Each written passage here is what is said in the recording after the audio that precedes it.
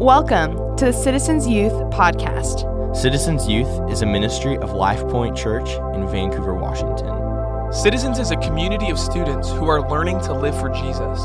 We meet every Wednesday at 7 p.m. To find out more, check out lpcvan.com/youth. Guys, how are you doing?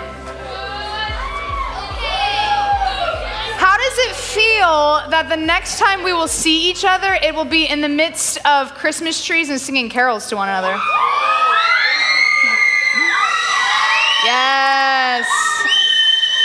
Yes. Next week, you will be filled with much thanks and thanksgiving as you give thanks over your turkey.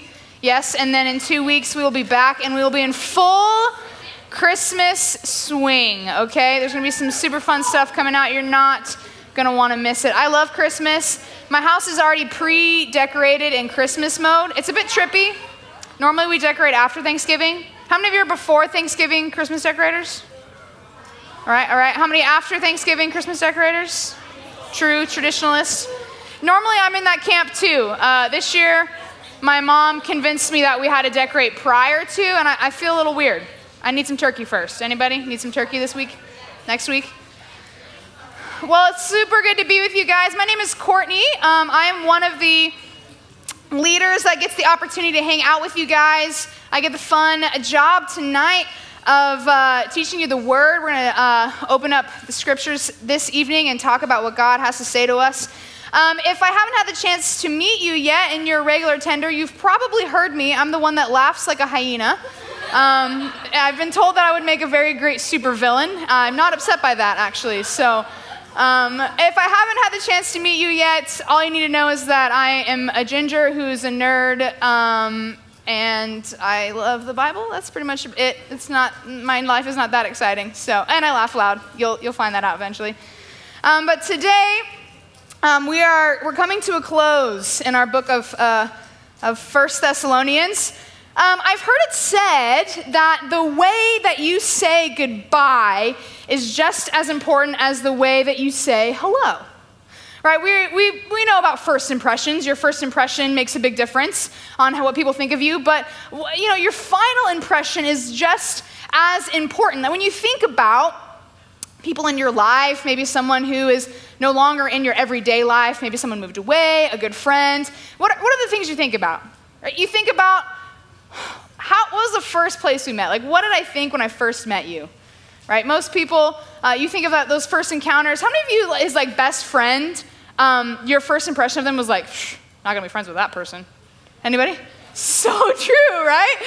My two best friends, I was just like, oh, nope, that's not gonna happen. And then we're like best friends for life, right?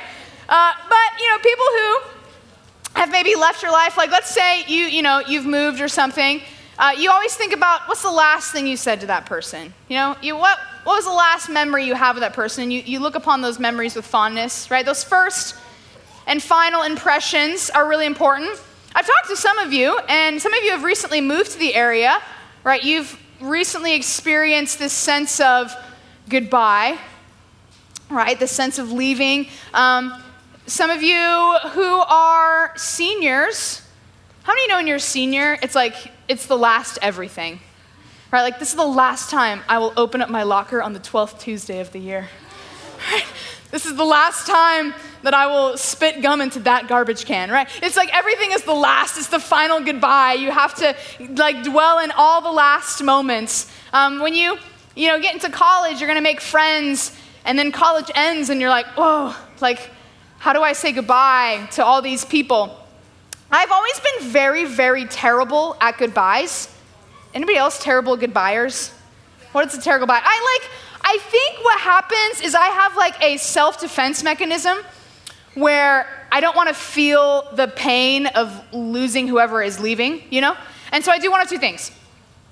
Either I act like that they're never leaving, and so I just act like nothing's happening. Like they're like, I'm leaving in 4 days, and I'm like, well, I'll see you next week.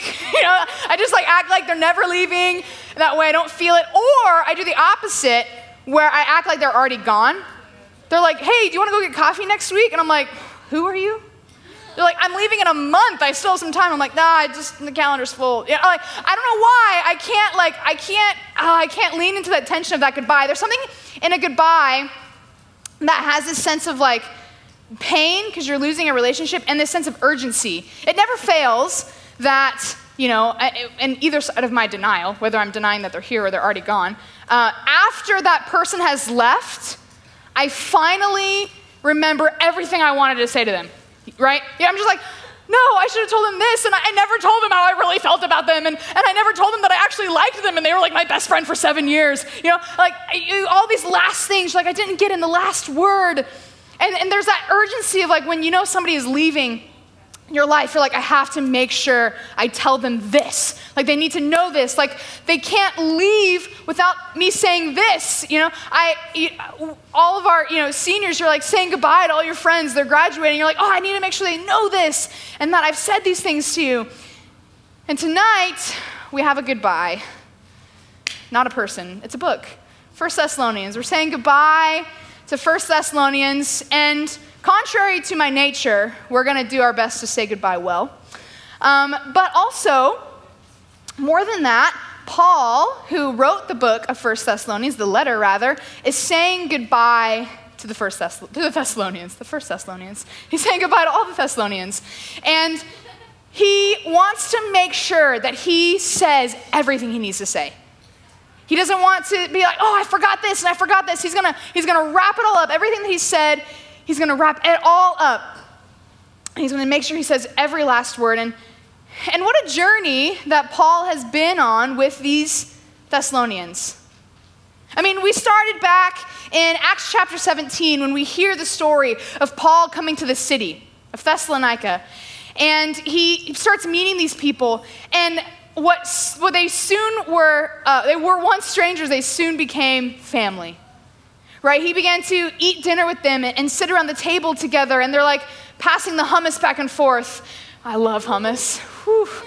And then they're just eating lamb together, and they're hanging out, and they're suddenly become family, and he spends 3 weeks with them, and it's one of those situations where it's like, those people, when you like look at them, you're like, I feel like I've known you my whole life, and you're like, it's been 5 days. It's like, no, but I feel like I've known you my whole life, right? This is Paul with the Thessalonians. He becomes like a father to them. He loves them. He's so close to them. And he's seen God do some amazing things in their life, right? For those 3 weeks that he was with these people that quickly became family, he's teaching them the gospel.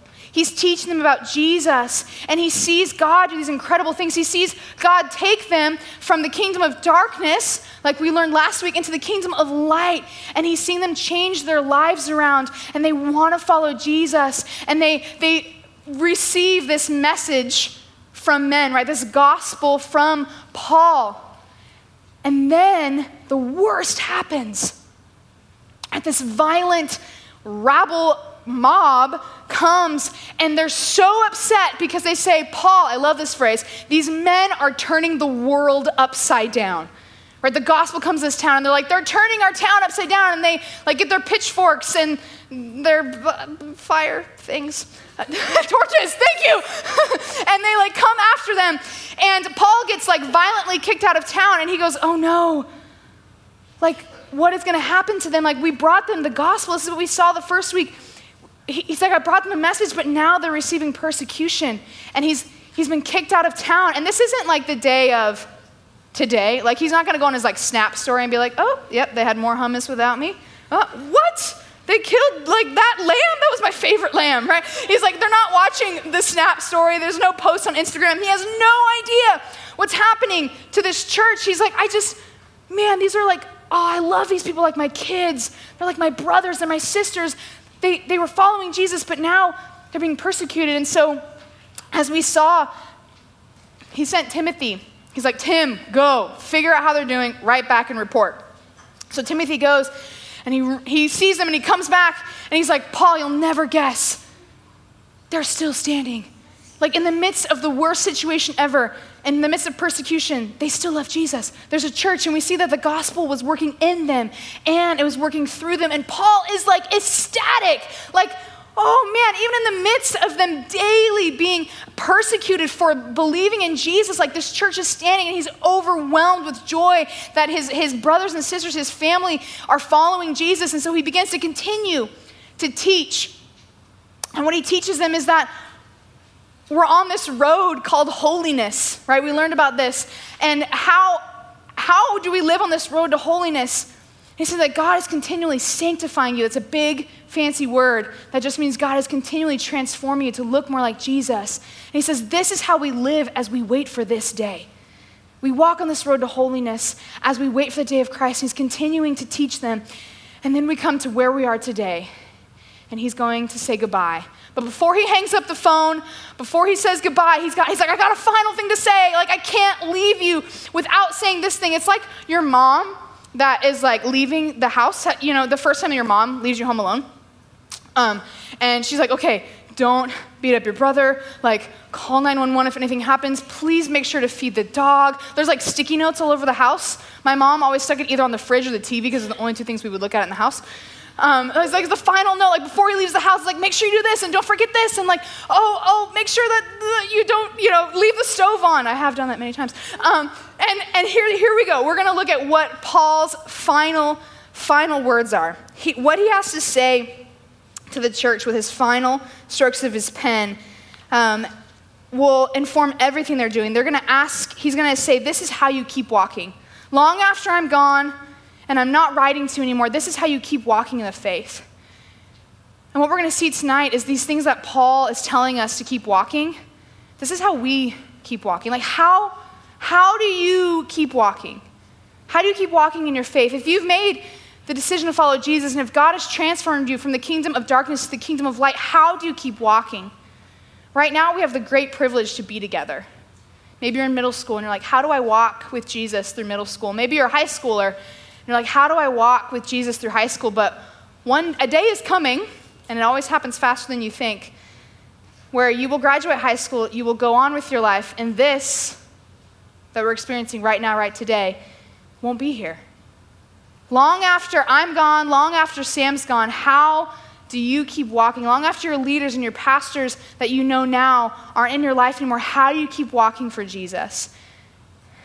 Paul's going to tell us in his final words. Let's open it up together. 1 Thessalonians chapter 5, verse 12. This is what he says. He says, we ask you, brothers, to respect those who labor among you and are over you in the Lord and admonish you, and to esteem them very highly in love because of their work. Be at peace amongst yourselves. And we urge you, brothers, admonish the idle, encourage the faint-hearted, help the weak, be patient with them all. See that no one repays evil for evil, but always seek to do good to one another and to everyone. Rejoice always, pray without ceasing, give thanks in all circumstances, for this is the will of God and Christ Jesus for you. Do not quench the spirit, do not despise prophecies, but test everything. Hold fast to what is good, and abstain from every form of evil. Now, may the God of peace himself sanctify you completely, and may your whole spirit and soul and body be kept blameless at the coming of our Lord Jesus Christ. He who calls you is faithful. He will surely do it. Brothers, pray for us. Greet all the brothers with a holy kiss. I put you under oath before the Lord to have this letter read to all the brothers. The grace of our Lord Jesus Christ be with you. Here we go. Paul's final words here, and he just did it like a spit storm of like verb vomiting. That's my new favorite phrase, right? He's like, right before he leaves, right? It's just like I said, it's like the mom who's leaving the house. She's like, make sure you do this and do this and do this. He's like telling us all these things we should do. He's like verb vomiting all over us of like what we need to do here. And this first chunk that we see here, he's telling us to do something. I mean, when a man uses 17 verbs in like a short amount of time, he is urgent. He wants us to do something. So what does he want us to do? How do we keep walking? Let's look at verse 12 again. He says, we ask you, brothers, to respect those who labor among you and are over you in the Lord, and admonish you and to esteem them very highly in love because of their work. Be at peace amongst yourselves. when Paul is telling us how to walk, how do we continue in this faith journey, he starts with something that feels a little peculiar. He tells us to love our leaders, right? He's talking about these people that are laboring among them and over them. These are the people, the leaders of the church who are teaching them and training them and guiding them. And he says, esteem them highly in love because of their work for you. Love, we've seen. Love has been a major theme that Paul has talked to us about in this letter, about loving one another. He opens the letter and says, I've recognized your labor of love. He says, I want you to increase in love for one another. And later he says, concerning brotherly love, I want you to do it more and more. Like Paul is hammering that we are to love one another. And we see that he's asking them to love their leaders. There's people on this journey with us, on our journey of faith, as we learn how to walk. And one of those people are your spiritual leaders, your spiritual authorities. We have a very, maybe strange and peculiar culture here at Citizens, but one of our core values is that we value godly leadership in our life, right? We embrace godly authority. And it feels weird, right? In a culture where it's super individual, like I am my own authority. But I want you to know, guys, that our heart is the same as Paul has said here. Right? He said, we desire to not only share our faith with you, but our lives as well. Paul is laboring in love for them. And as you look around this room, you'll see various amounts of adults. Perhaps they're wearing a red lanyard. And you may have wondered, why are they here? Right? It's because we love you guys. We love you. We want to see you grow. And here's the thing. We take our labor of love, our job, our literal job, very seriously. Right? Hebrews tells us that we will answer to the Lord for the way that we guide and lead each and every one of you. Do you know that means that we pray for you? When someone tells me they're praying for me, I get a really great comfort. And I want you to know that we pray for you regularly. We pray for you by name. We love you guys.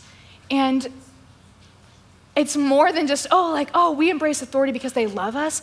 But just like when a baby is born, right? Sam's used this illustration before. When a baby is born, right, you can't have a baby by itself, right? Whatever the functionality of that family is, a baby is born into a family. It has parents, and they teach it how to grow.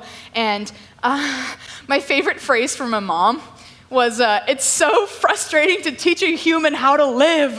And it's so true. That's what parenting is. It's this is how you eat the food, and this is how you swallow, and this is breathe, child, breathe, right? And you're teaching the basics of how to teach this child to live. And that's what happens in Christianity. When a new Christian is born, when a baby Christian is born, you have spiritual parents. And they teach us the ways of God. They teach us the scriptures. They teach us the word. And this is why we embrace godly authority in our lives. And Paul, he says, one of the ways of how you walk is you love your leaders. You love your spiritual authorities. And right now, it's pretty easy, right? We're together. We're in this community together. And as you grow and you leave us and you move on to other areas of your life, be involved in a church, right? Be involved in a place where you have good spiritual authority over you. And then there's this weird piece in this text where he says, esteem your leaders very highly. And then he says this final phrase here, he says, be at peace with one another. He says, be at peace with one another. The church, us, Citizens, man, we should be marked. We should be known for in our community by people who are at peace with one another. You'll see this really weird thing, and it's we are allergic to passive aggression, right? We're allergic to the right. Right, we're allergic to the secret conflicts that are happening. When there's a conflict happening, we are quick to confess when we've hurt one another. We're quick to say, man, I wronged you. Like, I sinned against you. And we're quick to forgive. We don't let conflict sit on the surface. If the space between you and I is not clear, we lean into conflict because we realize that this peace, this reconciliation, this togetherness, this unity of the church is what we're called to be. And it's funny that he puts us in this context of leadership because it's much easier for your leaders to teach you and train you and to guide you when they don't have to fight tensions and conflicts amongst each other, right? As we live in peace with one another, we submit to godly authority as we learn and as we grow in his word. We're only 2 verses into Paul's verb vomiting, and he has a lot more to say. He has a lot more, he's like adding sticky notes to the TV. It's like, after your mom has left and she keeps like texting you text messages, she's like, oh, I forgot. Like, I have a lasagna in the fridge. I wish I had a lasagna in the fridge right now. Put it in the oven, right? And and don't forget like that to switch your laundry around, and like just these final like text messages, and you're like, Mom, I get it. I know how to live by myself, right? And so he's throwing these final these further verbs at us. Let's see what he says. Verse 14. He says, and we urge you, brothers, admonish the idle, encourage the faint-hearted, help the weak, be patient with them all. See that no one repays anyone for evil, but always seek to do good to one another and to everyone. Rejoice always. Pray without ceasing. Give thanks in all circumstances, for this is the will of God in Christ Jesus for you. Do not quench the spirit. Do not despise prophecies, but test everything. Hold fast to what is good and abstain from what is evil. We're coming to the end of this letter and we're saying, how do we walk? How do we continue to walk? When we no longer have Paul continually teaching us and training us, when this authority is out of our life, how do we walk? And we saw that the first thing he tells us is that we love our leaders. But here, in these next chunk of verses, he's telling us to strive together toward holiness. Right? We have those leaders in our lives, and what we do is we love and respect them, we esteem them, we honor them. But there's some other people on this journey with us, and they're like sitting right next to you. Right? Together, God has built his community, his church, and we are striving together towards this holiness.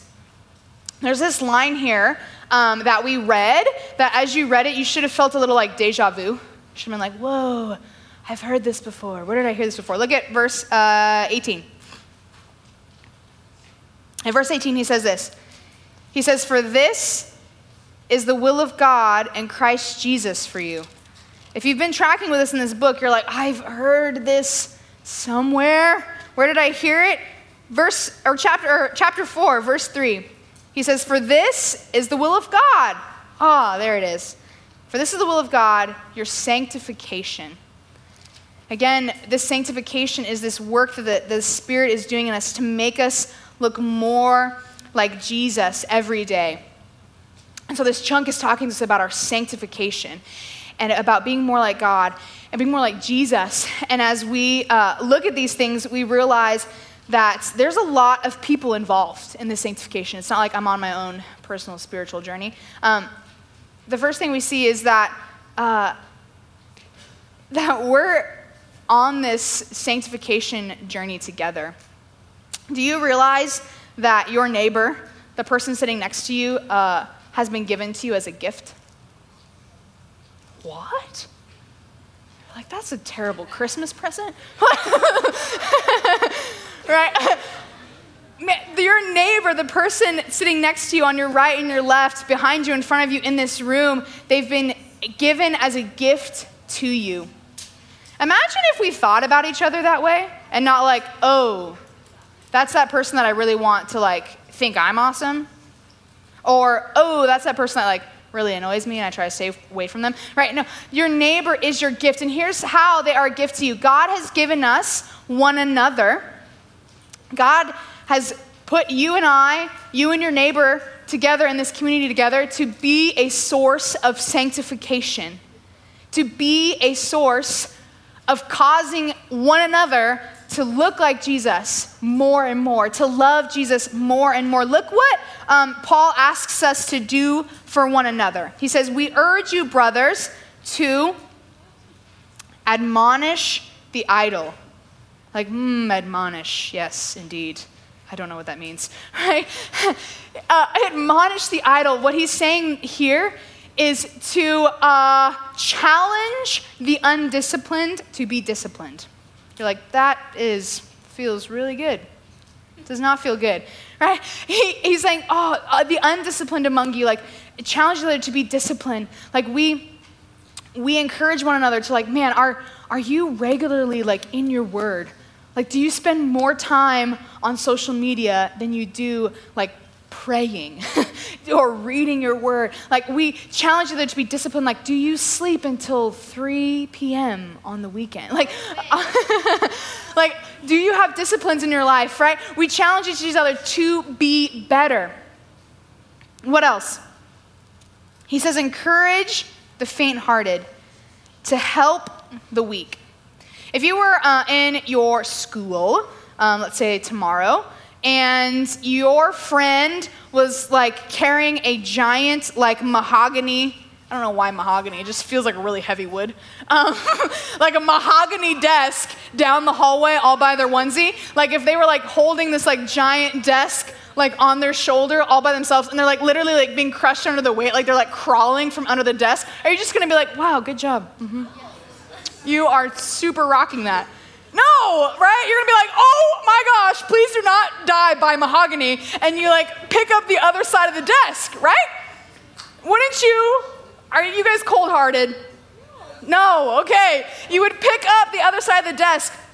Right, these words here, this encourage the faint-hearted, like strengthen the weak. Like there are brothers and sisters in this room that it's a metaphorical mahogany desk, but they are being buried under the weight of things in their life. We all know what it means to be carrying a burden, right? To be sitting under something that feels so heavy that you can't even like think of a solution to get out from underneath it. And God has given each other, he's given your neighbor to you as a gift to help carry those burdens, to pick up that other side of the desk. I mean, it goes two ways, right? When you're sitting under a desk, when you're being crushed under a weight, it's good to holler, like, please help. But like, it's also on us to like look around and see like, man, who is in here that's being crushed under the weight of their life? Like, how can I pick up the other side of the desk? Like, how can I help them? How can I strengthen them? How can I encourage someone this week? In your greetings, it's not like, hey, how's it going? Great. Right? I'm so bad at that, right? Leaning into and be like, no, really, like, how is your week? Like, is there anything I can pray for you about? So he tells us to encourage one another, to be disciplined people, to strengthen one another. And then I love this, be patient with them all. This year, I became a plant parent. It's very exciting. His name is Sebastian, the aloe succulent. I like to call him my Sebulent. And he takes forever to grow, okay? I like ask anyone who's been in my office more than once, I just like stare at him like, grow. And because he's an aloe, have any of you ever know an aloe? Right? For a ginger who gets sunburnt, aloes are very valuable because you can just lob off a branch and like rub it on your burnt skin. They're great. Aloes are awesome, but he's so small that if I lob off a branch, he's going to die, right? So I'm just like, grow, Seb, grow. I like speak nice things to him. I read him poetry. Right? And he still grows really slow. We know that growth is slow. It takes time for things to grow, right? Including humans. And maybe not physically because kids grow really fast, but like maturity-wise, humans take a bit to grow. And so I love this. He says, be patient with them all. In the midst of this, like challenging them to be disciplined, encouraging them, he says, be patient with them all. Be patient with one another. Your neighbor will sin against you, and they will confess and you'll forgive them. And they will sin against you, and they will confess and you will forgive them. And we will be patient. We will be patient with each other as we grow. And then he closes out with saying, of this section, he says that we seek to do good to one another.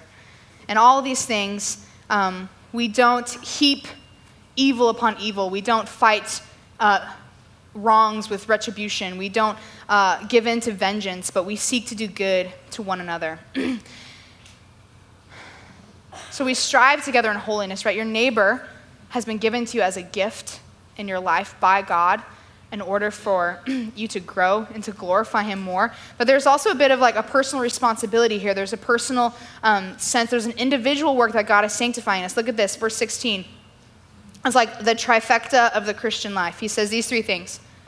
He says, rejoice always, pray without ceasing, and give thanks in all circumstances, for this is the will of God. This is a great like measuring point. Like, I don't know if you, like, we didn't do this in my house, and I've always was really jealous, but you know how they do, like, the marker on the, like, the wall when the kids are growing? Yeah? Yeah? I always want to do that. My mom never did that. I never knew how tall I grew. Probably because I wasn't going to get very tall. But this is one of those things. It's one of those measuring lines. These three things, like, am I rejoicing always? Am I praying without ceasing? Am I giving thanks in all circumstances? Right now, it's easy to give thanks. We're coming up on the Thanksgiving, and people do that.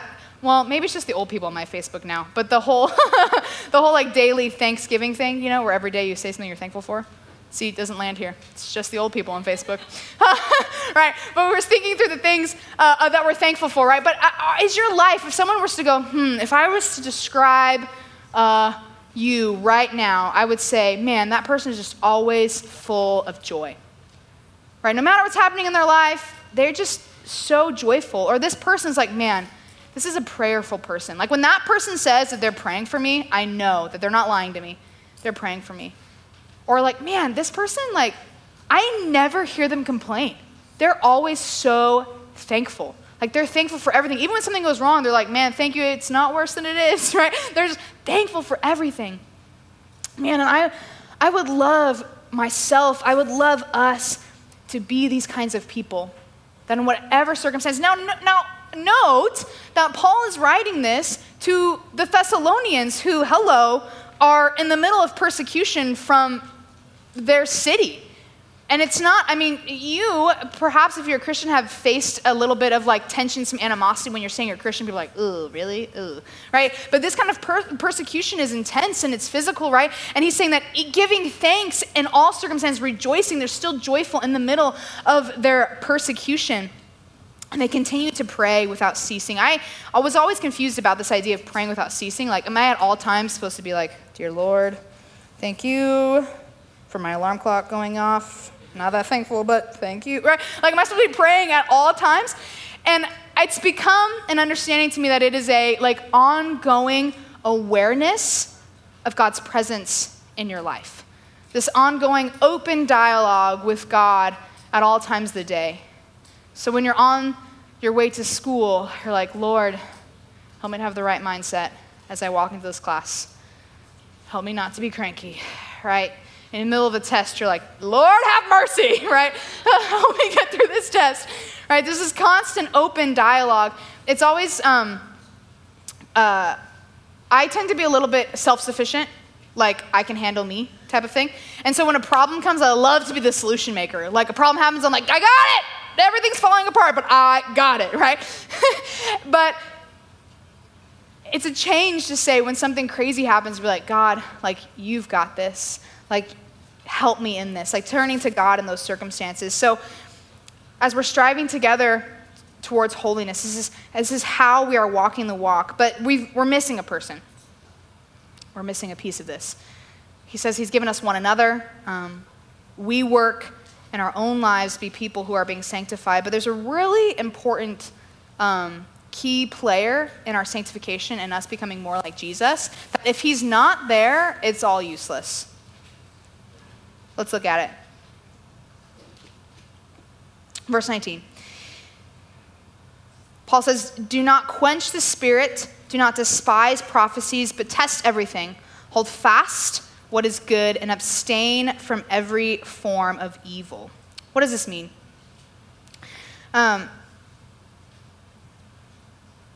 we have been given one another as a gift, but the Lord has also gifted us with his presence, right? He's gifted us with the Holy Spirit.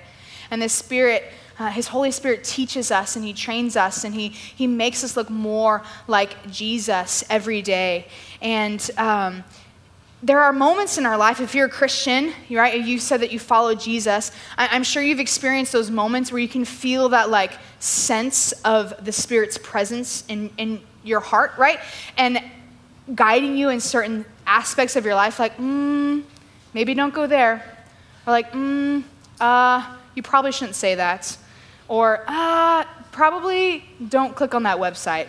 Or, maybe you shouldn't follow that Instagram account. And you just like feel this like pressing like guidance of the Holy Spirit in your life. And sometimes we want to shut that voice up. Right, you're like, Lord, not right now, okay? Like, I know I'm not supposed to do this, or like, I really want to like talk crap about this girl right now. And the Spirit's like, nope. And you're like, but I really want to, right? We're so tempted to like quench the Spirit, to like shut him up, and be like, Lord, not right now. Like, talk to me later, like when I'm not dealing with this, right? And he's saying, don't, like lean into that. It hurts sometimes, but lean into that because the Spirit is shaping you. And then he says, don't despise prophecies. And when we look at that word, we think like, ooh, he's going to pull out the crystal ball, right? I'm just reading through the Harry Potter series right now. This might not land very well, but there's like a whole room of like prophecies, and there's like these little globes of like stuff that is happening. We're like, oh, is this it? Like, is he predicting the future? Is this the crystal ball of future? And that's not what the Bible is talking about. It's talking about prophecies. It's talking about the word of the Lord, which the most definite and firm word that we have is, of course, our scriptures, right? The written word of God. But because, the Holy Spirit lives within Christians, like oftentimes the Lord speaks to us through another person. Like he will often speak to us through one another. Like how many times have you been talking to a leader in this room and they just like say something or they pinpoint something in your life and you're like, ooh, yep, that's it. That's exactly it, right? Or sometime when you're sitting here and, Sam is preaching, or maybe on a Sunday morning and one of our pastors are preaching and they say something and you're like, oh, I feel that. Like, oh man, that hurts so good, right? It's like the word, like his word and is pressing in on your heart. And sometimes those words don't feel good. Sometimes it is good. Like those moments where like God just really like impresses on you, like you are loved, like you're cared for. You're like, ooh, I receive that. But then sometimes it's like, you know what? You're trying to be God right now, and you're not a good God. You're like, ugh, I don't like that one. Or like, oh, you know what? You're making this an idol in your life, or you love this more than God. And he presses on those things, and you're like, I don't like it. He says, don't despise that. Don't shut that down. Don't shut that out. Like, lean into what the Spirit is doing in your life. And then he follows it up with this last piece. He says, from the word of God, that you hear in your own heart and the word of God from others, he says, but to test everything, hold fast to what is good and abstain from what is evil. Like sometimes in our life, we feel like, man, I feel like God is leading me this direction, or I sense him this direction, or someone will be like, man, I feel like God is doing this in your life, right? The way that we know that we take all of those impressions and all those senses and we line it up to this, and we say, does this agree with who God's character is? Does this agree with what he says about himself? Does this agree with what the Bible teaches us? And as you test it, you keep all that is good and you stay away from all that is evil. So here we are. Paul has thoroughly word vomited upon us, verb vomited upon us. And he's saying, make sure you do all these things. We're like, how do we walk? Like, Paul, when you leave us, like, how do we walk? And he says, okay, here, don't forget these things. Like, love your leaders, like, respect them, honor them. He says, strive together in holiness. Work together to be more like Jesus. This is how we walk the road. This is how we walk the road of holiness as we're leading up to the day of Christ, when we will stand before Christ. This is how we walk blameless. So when we stand before Christ, we are holy and blameless. And so the message on this first half is really clear. He says, walk in holiness. Like, progress, move, strive. Like, sometimes we're like walking through the mud. Like, walk in holiness. Walk in holiness. But if you've noticed, Paul doesn't close yet. He's not quite done yet. He hasn't said his adieu. He hasn't signed off his name at the end. He's not done yet. And oftentimes in our Christianity, this is where we pause. Sometimes you might experience Christianity where this is where it feels like this long to-do list, right? Paul gave us like 17 verbs. We're like, I got a 17-part checklist of how to be a good Christian, right? Like I got to follow all of these things. And he's like, yes, strive for holiness. But there's a piece missing that if we lose this last piece, then we're nothing but a hamster running in a wheel till it dies. I don't know why they always run. They just keep running. I had like 7 hamsters growing up. And it feels purposeless, right? They just run in circles. And this last thing that Paul has to say to us changes everything we've just read, right? It influences, it turns the right lights on everything that we just read. And it's not a bunch of verbs. It's not a to-do list. He prays. He prays for the Thessalonians, and this is what he says. He says, now, may the God of peace himself sanctify you completely, and may your whole spirit and soul and body be kept blameless at the coming of our Lord Jesus Christ. He who calls you is faithful. He will surely do it. We've seen a lot of human responsibility in this first half. As we're looking at how we walk, he says, love your leaders. He says, strive together in holiness. But don't forget to rest in Jesus. Don't forget to rest in Jesus, to hope in Jesus. We are blind fools if we think that we can stand before the creator of the universe at the day of Christ by our own efforts and our own works and be blameless and holy. If there's one thing we can depend on in this life, it's that we will fail. That humans always fail. It's part of our nature. It's who we are. We will always fail. And we can exert every amount of energy to follow this biblical checklist. We can do our best. We can post this up on our wall. We can see what we're supposed to do every single day. And he says, yes, walk in holiness, but it's all useless if you don't rest in Jesus. Humans will fail. We will fail one another. We will fail ourselves. But there's one who will not fail. And it's the God of peace who himself will sanctify you completely, who will transform you to look more like Jesus completely. And it's he who calls you. He is faithful and he will surely do it. There's this strange balance where we look at these two pieces and we say, okay, I gotta walk in holiness. I gotta strive together. Like Paul is obviously telling us to walk, right? So how do I rest in Jesus? In high school, I took AP classes. Are there any AP takers in here? AP has been recently swamped by Running Start, but which I kind of wish I had done. Although I've never done anything so hard as AP classes that by the time I got to college, I was like, this is easy, right? AP classes are super difficult. And one thing I learned about AP and really college board tests in general, if any of you have taken like the SAT or ACT, it's not necessarily about how much you know. It's like how much your teacher can prepare you to take the test.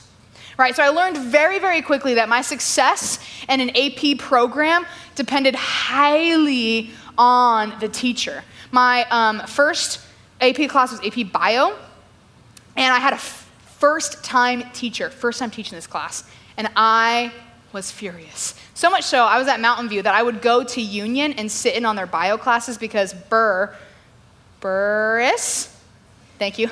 I was like, wait, this is going historical there. He is the best bio teacher in the district, right? And I was like, I need to learn from a good teacher. But I had a teacher at Mountain View who was the best. He was like chair on the AP board. He knows AP tests in and out. He would be like, this is what you need to do to get a 3, which is a passing grade, and this is what you need to get a 5, which is like, all-star, right? And I'd be like, yes. And so there's this weird thing where I'm like, okay, like I have a good teacher that he will prepare me for the test. I know that when I sit down in that quiet classroom, I'm not allowed to do anything but work on this piece of paper, that I will pass because my teacher has trained me and taught me well. He's told me exactly what I need to do. But does that mean like I didn't study or didn't do my homework? No. There's so much work. AP classes are so much work. You have an entire like year full of information, like textbooks this big that you have to like regurgitate in 30 minutes, right? And you're like, okay. So I like studied hard and I did exactly what he told me to do. He was like, dude, study all of this. And then if you want to do super awesome, study all of this. I'm like, oh, okay. So like study all of that. And I study all of that, right? And I managed to do really, really well. And everyone wanted to be in, if anyone has Plitt, if they're at Mountain View, Plitt, oh, he's the best. They all want to be in his classes because he's never had a student fail, right? They always, like, he passes all of his students. Not because he's like, I'll pass you, but because he has trained them well for the day of the test. And this kind of reminds me a little bit about what Paul is saying here. We have a sure and guaranteed teacher. That as we follow Jesus, he will teach us well. He will train us. He will prepare us for the day of Christ. As we stand before God, he will see Christ's blameless record. But we also walk in holiness. We continue to strive. We continue to work. We do all that Jesus has commanded us. We do all that his word has commanded us. And we rest in the fact that he who calls us is faithful and he will surely do it. There's something interesting about rest. I'm not very good at rest, but rest has this interesting thing with it called trust. If you don't believe me, sit on a hammock. Like what? If you don't trust that your hammock is going to hold you, you're not going to rest on it. Anybody? You following me? I mean, like, we had some rickety hammocks back in the day, and I don't know what our final number was. I think we managed to fit like 15 people on the hammock. 15's the limit. It's down, right? But I'm like super cautious when I get into a hammock. You know, I'm just like I don't want to like flip out on the other side, right? There's this like trusting that involves with rest. Like every time that you lay your head down at your pillow every night, you are engaging in an act of trust. You're trusting that no humans in your house are going to disturb you or mess with you while you're sleeping. You trust that your doors will remain locked and that there will be no intruders. If you've been watching Stranger Things, you might be having nightmares about those things. Right? But every time you go to sleep at night, you are trusting, you are resting, and that trusting that you will be safe. I still think it's the strangest thing that humans go unconscious for 8 hours. It's the bizarrest thing to me. But it's an act of trust. And this is what we do. As Christians, we are people who work hard. We strive hard towards holiness. We admonish the idle. We encourage each other to be disciplined. We work to be grateful and people full of joy. But at the end of the day, we also rest hard. And we rest in the fact that Jesus will work in us, that he will transform us, that I don't have to muscle my way to heaven, but Jesus is doing it in me. He is working it in me. So we walk in holiness. These are Paul's final words. He says, walk in holiness and rest in Jesus. And here he sends us off.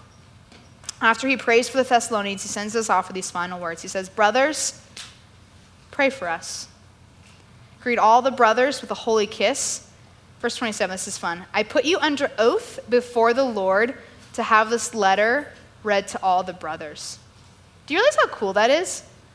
Like, this was written in 1st century, like, Greco-Roman era, and we are here in 2017 in North America on a completely different continent, and we're still reading this to one another. Isn't that cool? Isn't that a little bit like, whoa? Like, I charge you to read this before all the brothers. We did it. We read it together. And finally, the grace of our Lord Jesus Christ be with you. And Paul's final words, with sticky notes all over the house and final text messages and like, don't forget this. He says, love your leaders. Strive together in holiness and hope in Jesus. So we will walk in holiness and we will rest in Jesus. We will pray. We will continue to be sanctified by the work of the Holy Spirit. And we will walk in grace of Jesus, the grace of Jesus every day. As we conclude, I want us to think about these three areas that Paul has given us. These three themes that have been spoken about through the whole book of Thessalonians, these three things: love, holiness, and hope. And let us, in this time, as we will begin to respond to God's word, where are these areas that I need the sanctifying work of the Holy Spirit, that I need the one who is faithful to work this in me? Perhaps it's love. Perhaps you're like me and you're like, Lord, would you please widen my heart? Would you allow more love in my heart? Would you allow me to give more love? Perhaps it's a moment of holiness and you find yourself struggling on the road to holiness. And you're like, I just can't get over this, right? I just can't stop doing these things. God's given one another for that. He's given you the Spirit to work that in you. And then, I don't know if there's any like perpetual strivers in here. What I mean is like people who work themselves to death. I'm one of them. Where the hope in Jesus part is one of the hardest, where I want to work very hard for the Lord. And I need to rest and hope in Jesus. Let's think about these three things as we begin to respond. The band can come up. And we're going to prepare to think through these things of, Lord, like, do I love well? Am I striving in holiness? And am I hoping in Jesus? And as we conclude, I want to pray for us, but I want to pray the words of Paul. So we're going to read Paul's prayer to us again in verses 23 and 24. And we will receive Paul's prayer as a prayer in our own hearts as well.